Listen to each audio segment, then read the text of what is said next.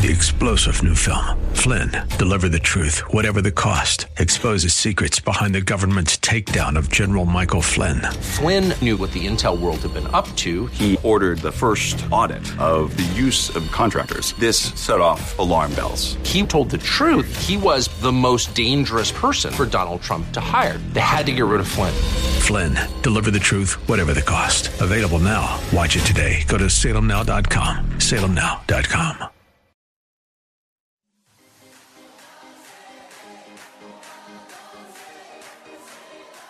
Welcome to Let Us Reason, a Christian-Muslim dialogue with host Al Fadi. Let Us Reason is a unique show utilizing theology, apologetics, and evangelism to reach Muslims for Christ by comparing and contrasting Christian and Muslim doctrines. And now, your host, Al Fadi. I'd like to welcome you to a new episode of our podcast, Let Us Reason. This is Al Fadi, and if you're joining us today, just like last week, we are doing a live show right now on Facebook, and we have a lot of wonderful people who are joining us to comment and also to ask questions. And the topic is a continuation of what we shared last week, which is going through a survey of a number of these Facebook posts that we have on our page, alfadi.sira, and we wanted basically to give the rationale behind why we had posts like this, basically. So, last time I ended with this post. It says, the dilemma of Islamic counterfeits. And if you're watching us live right now, you can see it on the screen. And this post says, the Quran speaks of a fake Jesus who's called Isa, yet he is not Yeshua or Yeshua, the Son of God. Now, there's a lot of things here to be discussed. First of all, the Jesus of Islam, in Arabic, his name is Isa, not Yeshua, as in the Arabic Bible, or Yeshua, as in the Hebrew, basically. Now, where did this name come from? No one knows. There are theories. I'm going to share a couple of them with you, and some of them even might make you laugh, actually, because I tend to believe that that probably would happen. One of those is that just probably Muhammad could not really pronounce the Greek way of saying Iso, okay? Iso. So he just called it Isa, probably, or maybe he heard it this way. That's one of the most benign theories. But the other theory is that the Jews, simply because we're messing with him, or for whatever reason, and because the Jews do not like Jesus, and because they know that Jacob and Esau, in the Old Testament, right, Jacob and Esau, in the New Testament, the Lord has a brother. His name also is James, which is Jacob, by the way. In Arabic, Yaqub, and in Hebrew, Yaqub. So they were messing with Muhammad and saying, oh, you know, this Jesus of the Christians, actually, his name is Esau. And they're basically mocking the fact that he is the one that was rejected by God. He's the one that did not have the blessing of the firstborn, and so on and so forth. So that's probably one of the reasons why he heard it also Esau. It's quite possible. I cannot really affirm or deny, but what I'm saying is this Jesus that a Muslim will tell you, I love Jesus and we honor him, he's nowhere to be found in the Quran, actually. He's not our Jesus. Now, granted, the Quran does attribute to this Isa the virgin birth, attribute to him amazing, basically, ministry and miracles, including creating birds and breathing life into them. But I want to be fair and say he is not the Jesus of the Bible, because the Jesus of the Bible, Yeshua of the Bible, is the Son of God. The Quran denies that he's the Son of God. He is God incarnate. The Quran, while in chapter 4, verse 171, says that he is the Word of God casted into Mary and born as the Messiah, Jesus, son of Mary, that's incarnation. The Muslims deny this completely. So we cannot say that he is the exact same one. The Jesus of the Bible came to die for our sins. The Isa of the Quran was a coward, did not die on the cross, ran away from the cross, and actually asked others to take his place. My goodness, that's not the Jesus that came to die. The Jesus who rebuked basically Peter when Peter says, far be it from you, Lord, that you will be captured by the Gentiles and tried and killed and rise again on the third day, whereby Jesus looked at him and says, get behind me, Satan, meaning you are a hindrance to my ministry. That's the Jesus that I follow. The Jesus that says, let's go, where? to Jerusalem, to the cross. That's the Jesus that we follow. Not the Jesus that ran away from the cross. That's a joke Jesus, actually. That's the Jesus you just, basically you read his story and you eat basically some mix, basically peanuts and drink tea. That's the Jesus that the Quran presents, not the Jesus of the Bible, who was brave, who came to destroy Satan, to crush the head of the serpent, and to save humanity from their sin. The Jesus that is described to be the Lord of Lords, the King of Kings, the Jesus that is called the Lamb of God who take away the sin of the world, the Jesus that is here to basically save all of humanity from their sin and give us eternal life. That when we hear his voice, we basically have eternal life, that we have passed from death to life. That's my Jesus. That's the one that I follow, not the Jesus that is called Isa. I don't know who Isa is. That's amazing, basically. This Isa basically was digging a hole for himself and hiding his head in the sand. That's not the Jesus that we follow. We follow a whole different Jesus, technically speaking. All that to say, let us continue basically with our explanation here. Now, another thing about this Isa, that is a counterfeit, that supposedly he's the one who ascended to heaven and just left people behind. He has a mission that is incomplete. My goodness, my Jesus finished. He says, it is finished. Which part of is finished wasn't clear. I finished, basically. It is complete. He told this to the Father. I made you known to them in John 17:26. I made your name known to them. It is finished. That's what the Lord that I follow said, not this Isa that sadly was a coward. Is an invention by Satan, a counterfeit to the real one. With the real Jesus in the Quran, please stand up. That's the one we want. He is nowhere to be found. He is nowhere to be found. So let us move on now to another post, and we will go ahead and unpack that one as well. Here is another post that you can see projected before you on the screen. It says, why Muhammad is in the hellfire now. Meaning, I'm trying to prove to you that Muhammad cannot be a prophet sent to heaven. Why? Because he denied that Jesus is the only way to heaven. If Muhammad denies that Jesus is the only way to heaven, Jesus says, I am the way, the truth, and the life. No one comes to the Father except through me, meaning no one makes it to heaven except through me. So I don't know really how in the world can Muhammad be in heaven. He denied this. You cannot really deny the key into heaven and say, I'm going to be in heaven anyway. You don't have the keys to get there. Sorry. I'm really sorry. I feel bad for you. But the problem is Muhammad himself in chapter 46, verse 9, he says, I do not know what's going to happen to me or to you. Man, can you imagine the leader who is leading 1.6 billion Muslims today telling him basically, you're on your own. I really don't know where I'm going, and I don't know what's going to happen to you. But by the way, keep praying for me for the forgiveness of my sin and pray that I will be granted that high place in heaven. He wasn't sure. The man wasn't sure about anything that he was doing. And yet he has somehow leaders, he has followers to follow him who have no clue where he is now. And they believe that they going to make it to heaven. If the guy doesn't even know he's going to heaven, how do you know that you're going to make it to heaven? Please, think with me. Think with me. By the way, this is the name of a new series that we'll launch at some point. We're going to call it Think With Me. Will be questions like this. Very short and sweet. We want you to think with us and see for yourself that there is a problem with these teachings and those delusions that you're being fed, sadly, by people who claim to be the learned ones, the leaders of Islam, when in fact they themselves don't have a clue where they're going anyway. Again, if you're joining us right now, this is Let Us Reason. I'm your host, Al Fadi. I want to thank you for your continuous support and encouragement. And you are listening to a special podcast, basically, because this show is being aired live right now as we speak from our studios into Facebook. And later it will be shown also in our YouTube channel, CIRA International. And we encourage you to become a subscriber at our YouTube channel, CIRA International. That's with a C as in Charlie, CIRA International.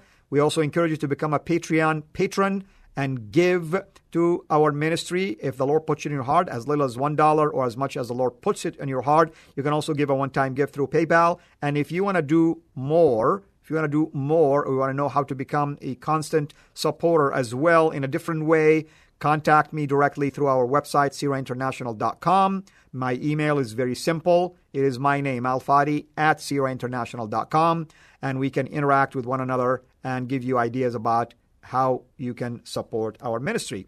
I like to kindly ask our,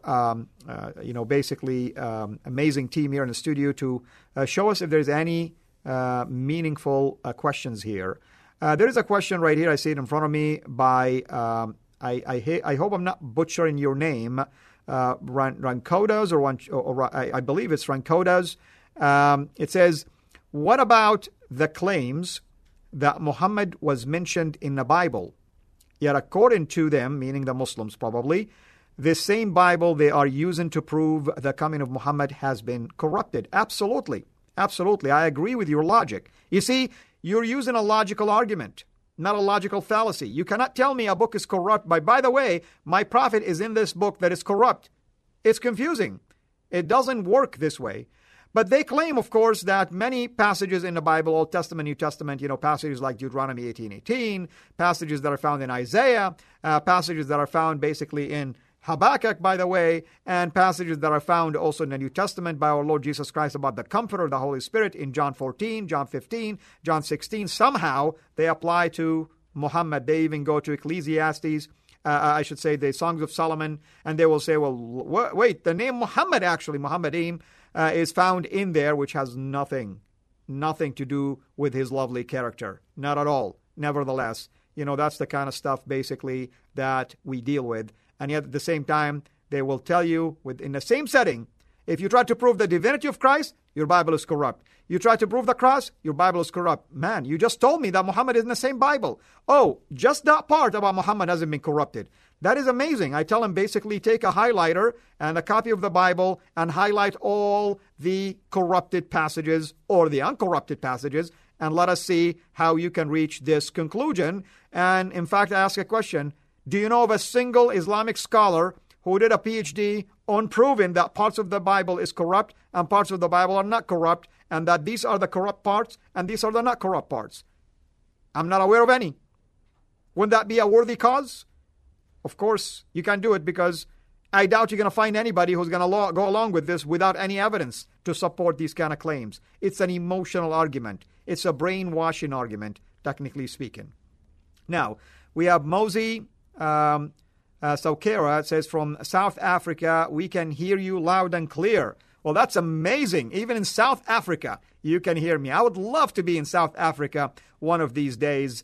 And I know that Jay goes there all the time. He had many debates in there as well. And so, praise the Lord, of course, for you and your ministry. And that's the land where Ahmed Deedat comes from. That's where Ahmed Deedat, the renowned Islamic debater until we showed up. And then he's basically nowhere to be found. Nowhere to be found whatsoever. It's really interesting. I have a person that always loves to call me when I'm doing basically Facebook Live. And somehow this friend thinks that, just calling me because I have to drop everything and talk to him. So we got interrupted for a second. I apologize for that. It wasn't intentional. But anyway, nevertheless, let's go now and continue to scroll and see if there is any other comments. If there is any other comments that we would like to maybe examine, or maybe there are questions or anything to that extent, please, we encourage you to send us comments or send us questions. While you're doing this, at the same time, I want to welcome those of you who have just joined us at Let Us Reason. This is Al-Fadi, and we are doing this special Let Us Reason episode. It's based on a live show that is being done right now from our studio on Facebook Live, and later, hopefully, you'll listen to it also in our archived list, and at the same time, hopefully, you can watch it on our YouTube channel, Sira International. Mary is saying, what is the main thing a Muslim should do when comparing Isa to Jesus of the Bible? That's a good question. I mean, they have to be, first of all, any Muslim who would like to make this comparison, I pray and I say, you need to be honest in doing this comparison. You start with the name. Start with the name. The name Yeshua or Yeshua means Yahweh Sava, meaning Yahweh is salvation. Okay? Yahweh Shabbat basically is Yahweh is salvation. That's what his name is. The name Jesus in the Bible, in the English translation, will say, and you shall call his name Jesus, for he will save his people from their sin. Right there. Case closed. Simply because Isa was never introduced this way. Tell me what is the meaning behind the name Isa. If you can tell me, at least I would understand. Nowhere to be found. Nowhere to be found. The name Jesus right there is powerful. And on top of this, Jesus has a mission. He came from heaven. Isa of the Quran supposedly did not come from heaven, even though I can argue from the Quran that that's not the case. But let's use the Islamic argument. He didn't come from heaven. He was born. When the Bible says he created all things. He created all things. He wasn't created. The Quran says he's created when he was born. The Bible says he came to be born. In other words, he pre-existed before his birth. Here is case in point. Isaiah 9 verse 6. A child is given to us. A child is born. A son is given to us. The son who pre-existed before the birth as a child entered into humanity, time and with humanity when he was born as a child, but he pre-existed. In the beginning, the Word, right? And the Word was with God, and the Word was God. And the Word became flesh, okay? In Galatians 4:4, in the fullness of time, God sent his Son, born of a woman, born under the law. And in verse 6, because you are the sons of God, God sent the Spirit of his Son. That's what I mean. Pre-existed. Now, we are going to look at another comparison. The Jesus of the Bible has the gospel written on his account.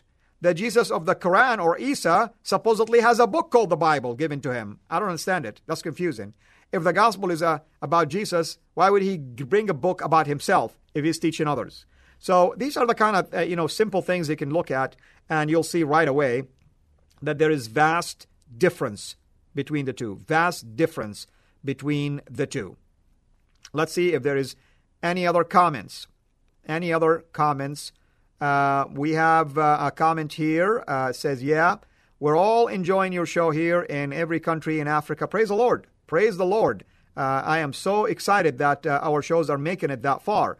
I am watching this from Senegal. It's an amazing country, by the way. I remember meeting with a gentleman who was from Senegal, very well-educated person, and sadly, he wasn't buying the need for Christ, even though the gospel was shared with him by me and many others. Wonderful person, wonderful family, genuine, basically person, but sadly, he bought into the lies of Islam. And then the commentary say, I am a Nigerian, though. Uncle Jay Smith has been here once or twice as well. I will tell Jay when he's with us here in May, and I will share this also as well with him. Hopefully this week he will be encouraged by this. And I'm not going to call him uncle myself. He will call me uncle. No, I'm just kidding. He is definitely uncle because of all of the white hair that he has. And I will make sure that he hears that as well. So thank you for the comment. Now, let's see if there's any other comments. There is a comment saying that Mary, the mother of Isa, is the sister of Moses and Aaron. That's true. That's what the Quran says. Introduce Mary, the mother of Jesus, confuse her with Miriam, 1,300 years earlier, Miriam, the sister of Moses and Aaron. I mean, that's another thing that is really laughable. Laughable. How can the all-knowing God mess up something like this?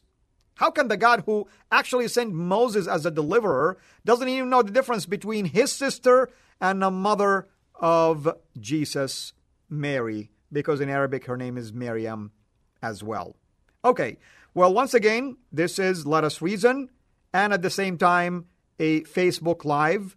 And if you're joining us as a listener to Let Us Reason, we are doing the usual Facebook updates. I do this on my Let Us Reason periodically to keep my followers and my listeners updated on the things we do, whether video series or Facebook post and the rationale behind it. We are doing a survey here about some of my posts, most recent posts on Facebook, to explain why I ask questions like this. Let's go to basically another one of those Facebook posts. This one says the same thing. That's part of a series that we called Why Muhammad is not in heaven. It's the reverse of saying why Muhammad is in the hellfire, basically. It says here, only in Christ, as you will see it in front of you if you're watching us live, only in Christ one is saved. Jesus says lawbreakers will be thrown into hell in Matthew 13:41. The Prophet of Islam broke every single one of the 10 commandments. I'll give you a handful of those. God says, do not take any other gods before me. He introduced a foreign god. In Deuteronomy chapter 13, verses 1-3, it says that if a dreamer dreams and basically tells you, and the dream comes to pass basically, but he is telling you about a foreign god, that he is a false, basically, prophet. Muhammad did that. The Bible says, do not take the name of God in vain. Muhammad always invoked the name of God and taught even his followers to invoke the name of God in vain, basically. Many times Muslim will swear to you whether they mean it or not. That's taking the name of God in vain. The Shabbat, basically, or the Sabbath, basically is a sign between God and his people. Muhammad did not honor that, technically speaking. Jesus always introduced himself as the Lord of the Sabbath. Muhammad actually decimated that completely, came up with his own rule, and so on and so forth. Honoring your father and mother. While I would agree that Islam does teach about honoring your father and mother, honoring the mother in particular, but also Islam taught that you ought to kill your parents if they stand in the way of you following Muhammad. We're not talking about what Jesus says he came to create a divide. He never says that we ought to kill them, but he says that they will reject you on account of my name. That's a whole different story. We know this. I am one of those people that have suffered from this, but Jesus told me this in bold letters. He did not hide it from me. He asked me to count the cost.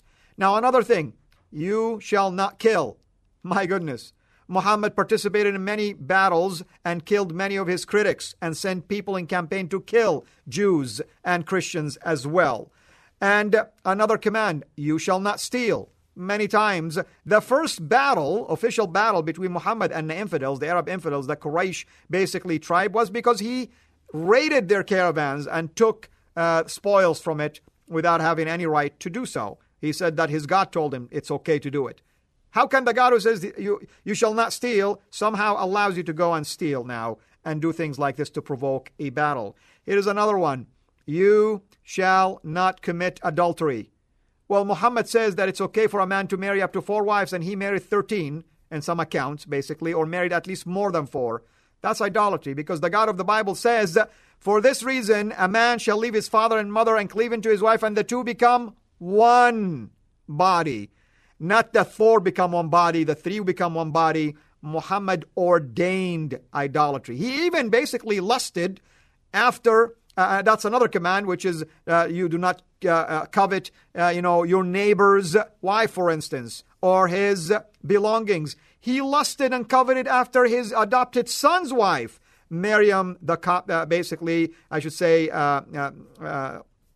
Zainab, Zainab bint Jahsh, and his son, basically, Zayd.